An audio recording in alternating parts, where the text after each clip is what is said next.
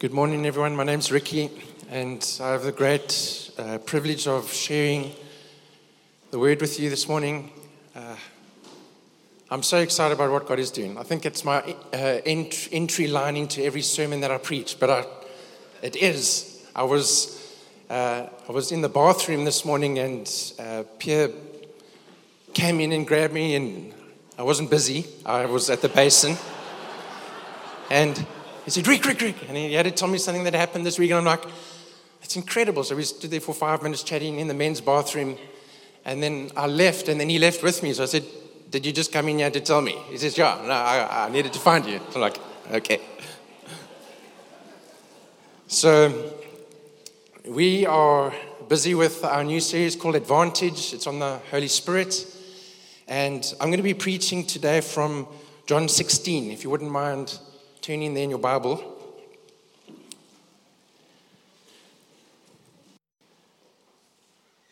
And I'm going to get started because I can't wait to share with you today what I felt the Lord has laid on my heart. I'd really like to encourage you just to open your heart, turn any notifications off your phone so you don't get disrupted in any way. I believe God wants to encourage us this morning. I'm going to start by just making reference to the book of Acts, and we see how much the early church depended upon the Holy Spirit. He was a vital part of their lives. And if you work through the book of Acts, you start to see that which was common for them in that time is maybe uncommon for us, the way that they responded to the Holy Spirit. There's no Christianity without the Holy Spirit. If you remove the Holy Spirit from Christianity, it turns into a dry, monotonous religion. If you remove the Holy Spirit from church, it'll eventually change into a social club or a religious institution. Therefore, it is so important that we get the right understanding of the Holy Spirit and that we have the knowledge of Him being the third person of the Godhead. We need to settle our beliefs about the Holy Spirit. To yourself, is He the third person of the Godhead? Or is He just a powerful influence that emanates from the Father? I think as children we grow up and we see pictures of Jesus at Sunday school and the dove coming down, and we think that the Holy Spirit is a dove. Now the Bible says He descended like a dove. My kids have been watching a lot of superhero movies recently, and it's amazing what the guys are doing on the movies these days. I showed Josh and Danny Superman from my day with Christopher Reeve, and we got to about 10 minutes of the movie, and they said, Dad, do we have to watch this with you? Anyway, but just the way these superheroes can release that beam of power from their hands, the Holy Spirit isn't like that. The Holy Spirit is a person. He's not like we talk about the spirit of democracy or the spirit of generosity. He's not a spirit. He's a person. The Bible in Matthew 10:20, it refers to the Holy Spirit as the Spirit of God the Father. For it is not you who speak, but the Spirit of your Father who speaks in you. As I stand here today, I know that the Holy Spirit, who represents Jesus, and Jesus represents the Father, is speaking through me. I've preached a sermon in my garage before. So what happened a couple of years ago, many years ago, the sound recording wasn't working at the back. So afterwards, I don't know who was on duty, might have been Hammond. Not that it's Hammond's fault, but he gave me that look. Rick, it didn't work. So that night I went into my garage and had my laptop there, and I was ready to preach my sermon again, just so that we could put it onto the website. So I didn't have the same feeling as what I had when I was standing at the pulpit preaching to 100 people. So here I am sitting in the garage trying to give this message as much life as possible. I think there was a moment where Mish actually knocked on the garage door and looked at me and then just kind of walked out. I think the funniest thing was about that was I started the message by saying, due to technical fault, we were unable to record the message this morning. We've recorded this in a studio. There's no live audience. It wasn't a studio. It was my garage. Secondly, the Holy Spirit is referred to as the Spirit of God the Son. Philippians 1:19, for I know that as you pray for me and the Spirit of Jesus Christ helps me, this will lead to my deliverance. If you see the Holy Spirit as just this powerful influence, it'll affect your relationship with the Father. The Holy Spirit is not an it, it's a person. He has a mind, Romans 8:27. He has a will, 1 Corinthians 12:11. He has emotions. He comforts, he speaks, he teaches. He can be grieved. The Holy Spirit is a person. And as I was preparing, I just felt we won't have the advantage, as Jesus said. He said, I must go so that I can send the helper. It will be an advantage to you. We won't have the advantage if we don't understand who the Holy Spirit is. I'm hoping you are in John 16, and just before I read from verse 5 to 15, I just want to give you an update of where the disciples are at here. This is the night before Jesus was crucified. It's the Last Supper is happening. Jesus has washed their feet.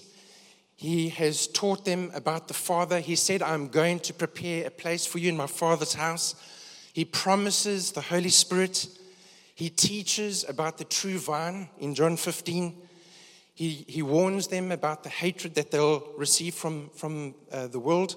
And then he was beginning to teach them about the work of the Holy Spirit. So keep that in mind as we read this, because the disciples have had some seriously good Jesus time. I mean, can you imagine having all of that? We preached that over 6 months. They got it over 2 days. They've had some serious Jesus time.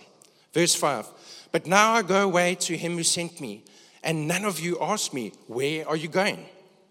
But because I've said these things to you, sorrow, some Bibles say grief, has filled your heart. Nevertheless, I tell you the truth, it is to your advantage that I go away. For if I do not go away, the helper will not come to you. But if I depart, I will send him to you. And when he has come, he will convict the world of sin, righteousness, and judgment. Verse 9. Of sin, because they do not believe in me. Of righteousness, because I go to my Father, and you see me no more. Of judgment, because the ruler of this world is judged.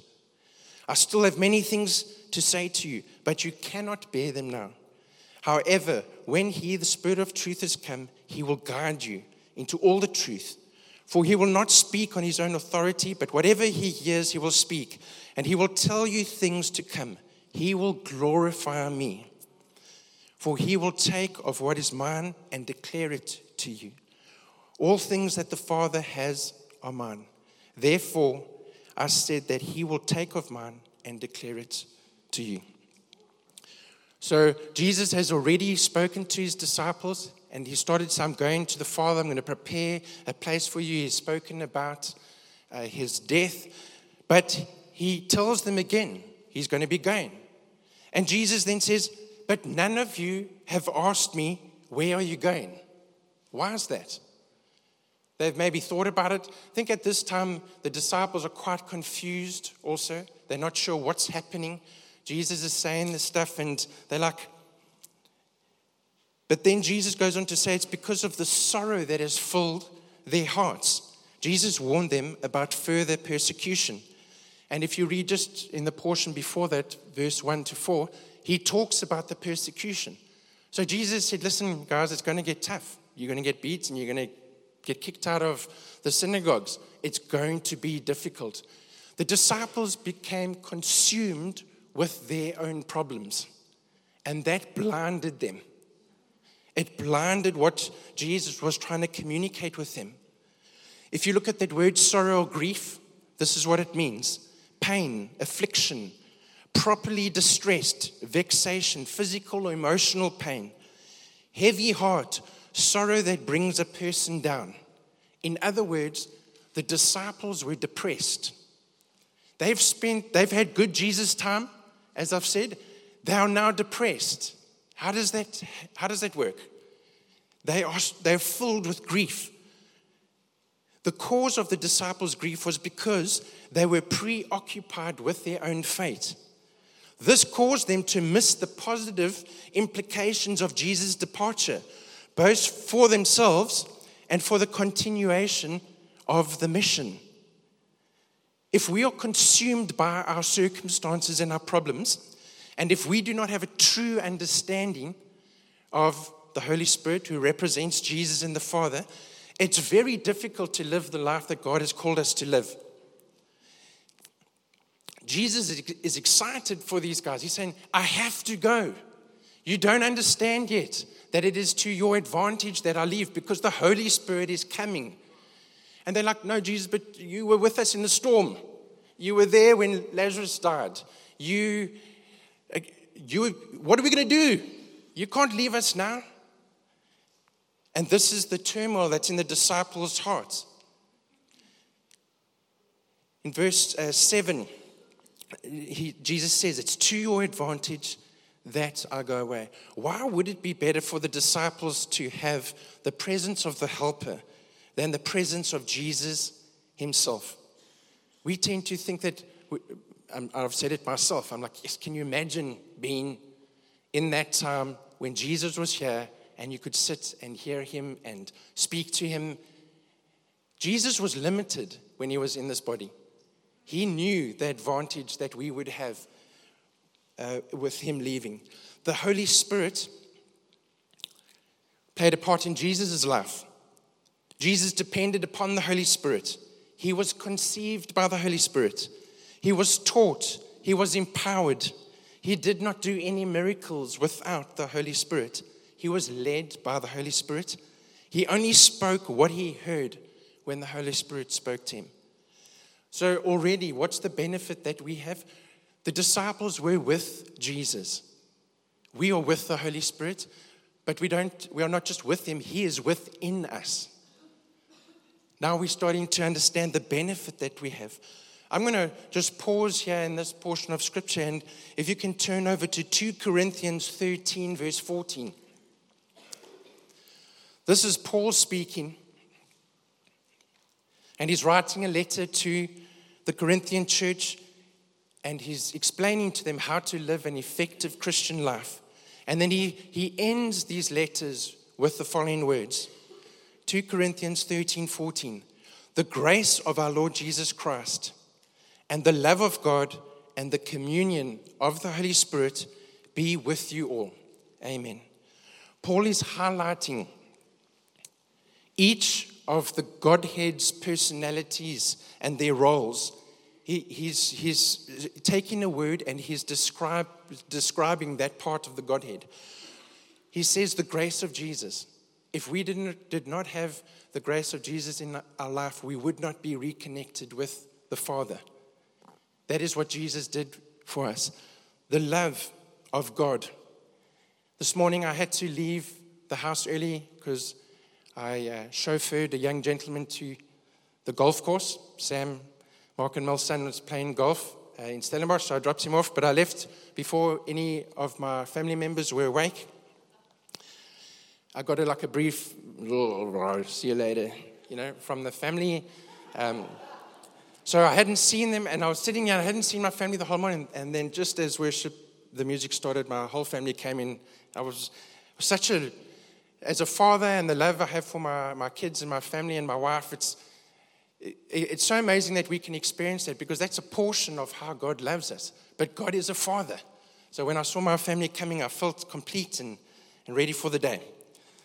And then he says the communion of the Holy Spirit. He doesn't say the communion of Jesus, the communion of the Holy Spirit.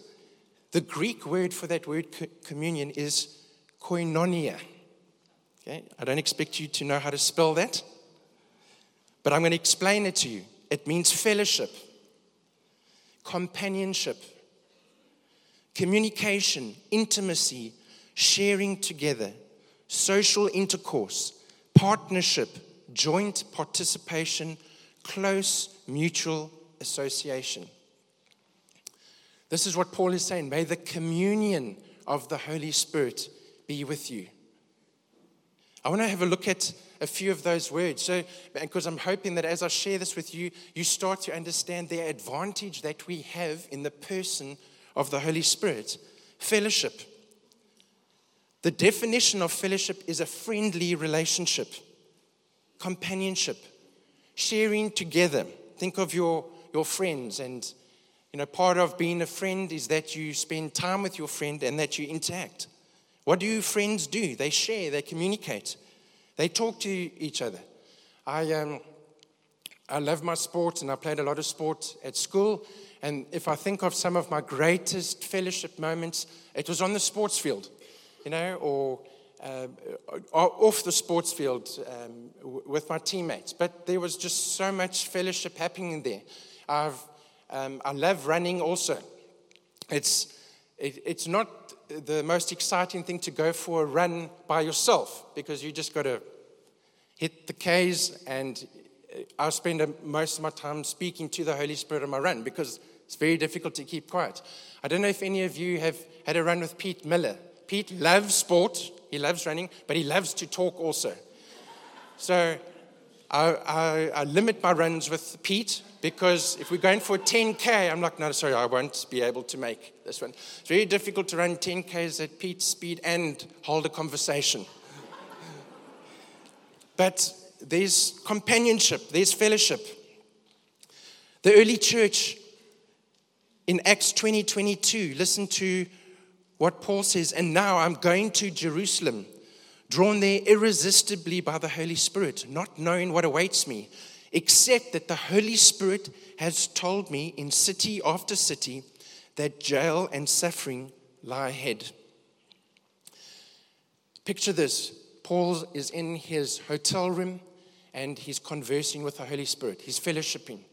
He's saying, right, what are we doing here? Where are you leading me? The Holy Spirit says there's going to be a time in jail and a lot of suffering coming ahead. And Paul's like, okay, I think I can do this. He goes to the next city. He's in the hotel room again, another city. Right, Holy Spirit, I'm hoping that jail time was just for the other city. What's happening? Sorry, Paul. Some more jail time and suffering. The next city. Holy Spirit, what's on the agenda here? More jail and suffering. The Bible doesn't say that in a city. It says in city after city, the Holy Spirit kept speaking to Paul. We can see here that he was connected intimately to the Holy Spirit, and the Holy Spirit was speaking to him. Now, Philip was an evangelist, and he was holding a revival meeting in Samaria. And the Bible says in Acts 8:26, now an angel of the Lord spoke to Philip, saying, arise and go toward the south along the road which goes down from Jerusalem to Gaza. This is a desert. Now, Philip goes, and this is the portion of scripture that talks about the Ethiopian and the eunuch, and he went there because an angel spoke to him. In verse 29, it says, then the Spirit said to Philip, go near and overtake this chariot. There were two different moments here. There was an angel that spoke to Philip, and then there was the Spirit that spoke to Philip. Can you imagine? I'm guessing Philip sat with Luke while he was writing Acts, and he said, right, Luke, at this moment, there was an angel that spoke to me. I don't know if the angel appeared to him. The Bible just says the angel spoke to him. And then when I got to the desert, I saw this Ethiopian, and then the Spirit told me to catch up with the chariot. Philip was so in tune with the Holy Spirit that he recognized the difference between the voice of an angel and the Holy Spirit. That's how connected these guys were with God. Peter, just very quickly, in Acts 10:19, there was a moment when the Spirit told him to go down to meet these three men. There were three men that he had to meet, and the Holy Spirit wanted him to do something with them. In Acts 16:6-7, the disciples were traveling around going to minister, and then it says that the Holy Spirit forbid them to preach the word in Asia. They were in continuous fellowship with the Holy Spirit, directing their every move. Should it be any different today? Do we have better ways of serving God? Is it, I had to challenge myself on this also, do we look at those disciples in the early church and think they were quite primitive? So they had to do this. They didn't have Siri and a smartphone. They just had the Holy Spirit. Should there be a difference? No. Can you imagine spending the whole day with your spouse and not saying a word to him or her? I love speaking to Michelle. I love hearing from her. I hear more from Michelle than I speak. I'm a good listener.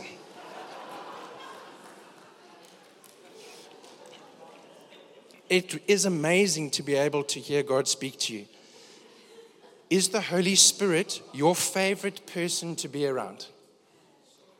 Let's look at the word partnership. I mentioned at school I have my sport. One of the sports I played was tennis. When I got to standard 8, grade 10, so standard 8, 9, and 10, I had the same doubles partner. One of my best friends at school. When we started playing together, we didn't really know how to work well together. It was, we kept missing the calls and we didn't flow well together. But after a couple of months and then the years, by the time we were in matric, we just knew exactly. He would look at me and wink his eye and I knew what the call was. We started to work very well together. This is your partnership with the Holy Spirit. You learn to flow with him. And he teaches us. He guides us. You develop and grow in your relationship with the Holy Spirit. In Acts 15:28, it says, "For it seemed good to the Holy Spirit and to us to lay upon you no greater burden than these necessary things." So in Scripture, we're hearing that this thing they were discussing was good. It was good from the Holy Spirit side, but it was also good from the disciple side. Can you see the partnership here? Look at the word companionship. And he has a question I want to ask. Is it possible to know Jesus through the Holy Spirit better than if he was here physically? Is it possible for me to get to know Jesus as good as I can without him being here physically? Peter walked with Jesus for 3 years. He knew him. He knew him. He was intimate with him. He could touch him. He could hear him. He could see him. Paul only knew Jesus by the Spirit. Paul got to know Jesus so well that Peter writes about it in 2 Peter. And he says that Paul's letters are incredible. How does this guy say this stuff? Paul got to know Jesus better, yet he did not walk with him physically. Paul depended on the Holy Spirit. Peter most probably relied more on the physical relationship. We are at an advantage, folks. And the prior to Jesus dying, I think part of why the disciples were grieving and sorrowful is because they couldn't see this happening. They responded physically to what Jesus was saying. Paul displayed the advantage that we could have in getting to know Jesus through the Spirit. John 20:29, Jesus told him, Thomas, this was after he had risen from the dead, "You believe because you have seen me. Blessed are those who believe without seeing me." And I think Jesus was saying there, you can get to know me. You can know me without seeing me. Close mutual association. John Bevere, he's a pastor and a writer. He mentions how he picked up Paul Yonggi Cho. Pastor Paul Yonggi Cho, he's a South Korean minister. Some of you have maybe read his books or heard about him. But he's got one of the largest congregations in the world. It's about 830,000 people. I think they meet on a mountain. That's how big their church is. But when he picked him up from the airport, when Paul Yonggi Cho got in the car, the presence of God overwhelmed John Bevere so much that he just started to weep. just started to cry. And he turned to Paul and he just said, "This is incredible. The presence of God here is overwhelming." And Paul just said, "I know." He knows that where he goes, he takes the Holy Spirit with him. Apparently, he speaks to the Holy Spirit constantly. He spends about 2 hours a day just praying in the Spirit. No wonder he is so closely associated with the Holy Spirit. Let's not ignore the Holy Spirit. Intimacy, another word. James 4, verse 5. Do you think that the scripture says in vain, the Spirit who dwells in us yearns jealously? The Holy Spirit yearns for you. He doesn't just yearn for you, but he is jealous about you. He longs for you. Do you think that the Holy Spirit is going to pursue an intimate relationship with us if we are pursuing an intimate relationship with the things of this world? I don't think so. If you have an intimate relationship, if you start to show interest in someone else, it's not healthy for the relationship. In James 4, verse 4, it says, adulterers and adulteresses, do you not know that friendship with the world is enmity with God? Whoever therefore wants to be a friend of the world makes himself an enemy of God. The Holy Spirit is jealous towards us. He wants all of us. We alluded to it last week when I think it was during our singing, where we're talking about having more of the Holy Spirit, but then giving more of ourselves to the Holy Spirit. The Holy Spirit is a person. And I think the best response from our side is that we give more of ourselves to Him. More of your heart, more of who you are, more of trusting in Him, more of building relationship with Him, and not looking at what the world gives to us. Because the things of the world are very attractive, and they pull us, and they contend for our time with God. But the Holy Spirit wants to be intimate with us. Just thinking of those words then, isn't that a beautiful picture of our relationship with the Holy Spirit? Communion with the Holy Spirit. This is what we've been encouraged to do. This is what God wants from us. And I want to share just a little bit as I end my message, because I wanted to really concentrate on that portion of Scripture this morning. But from verse 8 to 15, I just want to just give you a brief summary of the further advantage that the Holy Spirit gives to us. And I'm hoping that in the time of your small groups this week that you can discuss this more. But if you look in verse 8 to 15, there are two things that the Holy Spirit does. Number one, He convicts the world of sin, righteousness, and judgment. So the Holy Spirit is the one who brings conviction. And number two, He communicates to believers. And that's verse 12 to 15. And I want to have a look at this word convict. And I'm going to read to you what I read this week, because it puts it in such a descriptive way. The word convict comes from the drama of a courtroom trial. It refers to what the prosecuting attorney does when he argues his case. He puts the defendant on the witness stand and he begins to pile up the evidence. Fact upon fact, witness upon witness, truth upon truth, slowly building his case until finally the enormity of the evidence is so overwhelming that the judge is forced to say to the defendant, I find you guilty beyond a reasonable doubt. Not only that, this word means to present the evidence in such an overwhelming fashion that even the defendant is compelled at the end of the trial to step up and admit, to confess that he or she is guilty. Isn't that a powerful description of that word convict? And that's the function of the Holy Spirit. The Holy Spirit's works in the world. He convicts the world of sin, and not sin in a general sense.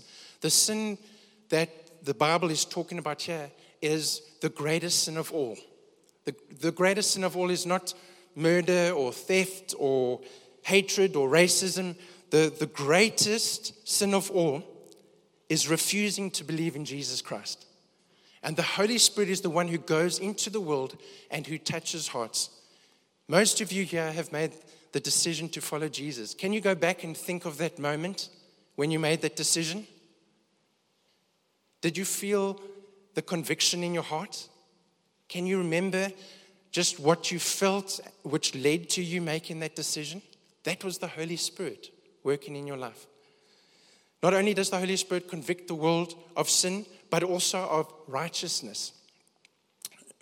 The Holy Spirit wants to come and show the world that the righteousness of the world is like filthy rags compared to the righteousness that we receive from God. In Isaiah 64 verse 6, Israel's righteousness is likened to a menstrual cloth. The Holy Spirit needs to convict unbelievers of their need to believe in Christ and not trust in their own righteousness, which is like filthy rags. I remember studying this portion of Scripture a couple of years ago, and often when we think about the Holy Spirit and we hear the statement, the Holy Spirit convicts you of sin, it's like, yes, I know that. Every time I do something wrong, I have that feeling. But also the Holy Spirit convicts you of righteousness. The Holy Spirit is the one who lets you understand that you are in right standing with God. The Holy Spirit is the one who helps you understand that you are washed clean. That when God the Father looks at you, He doesn't see the sin. He sees through the filter of what Jesus has done. You are pure, you are cleansed. And a lot of us don't believe that. We walk around with this crazy guilt and condemnation, and it hinders our relationship with God. The Holy Spirit wants you to know today that you are righteous. If you've accepted what Christ has done for you, you're cleansed. And I pray that you have that conviction. As much as you get the conviction of sin, you get the conviction of righteousness. This is the advantage that the Holy Spirit brings to us. And then finally, He convicts the world of judgment. And basically, Jesus is just talking about Satan, that he has been judged in the past. He continues to be judged and is now judged, will continue to be judged in the future. Satan may be a great power in this world, but he is already a defeated foe. And we walk victorious. What Jesus has done for us and what the Holy Spirit brings to us gives us the ability to live a supernatural life. Jesus, in leaving, has given us an advantage. Isn't that incredible? I'm going to end by reading a last scripture from John 16, verse 31 to 33. And if you read through John 14, John 15, John 16, Jesus is talking about the Holy Spirit and he refers to it. And this is how he ends chapter 16. Do you now believe, indeed, that the hour is coming? Yes, it has now come, that you will be scattered, each to his own, and will leave me alone. Yet I am not alone, because the Father is with me. These things I have spoken to you, that in me you may have peace. In the world you have tribulation, but be of good cheer. I have overcome the world. And Jesus finishes off this, I'm guessing he finished off the evening, and he could see that the disciples were full of sorrow and grief. And he says, I give you peace. You will have tribulation, but I have overcome the world.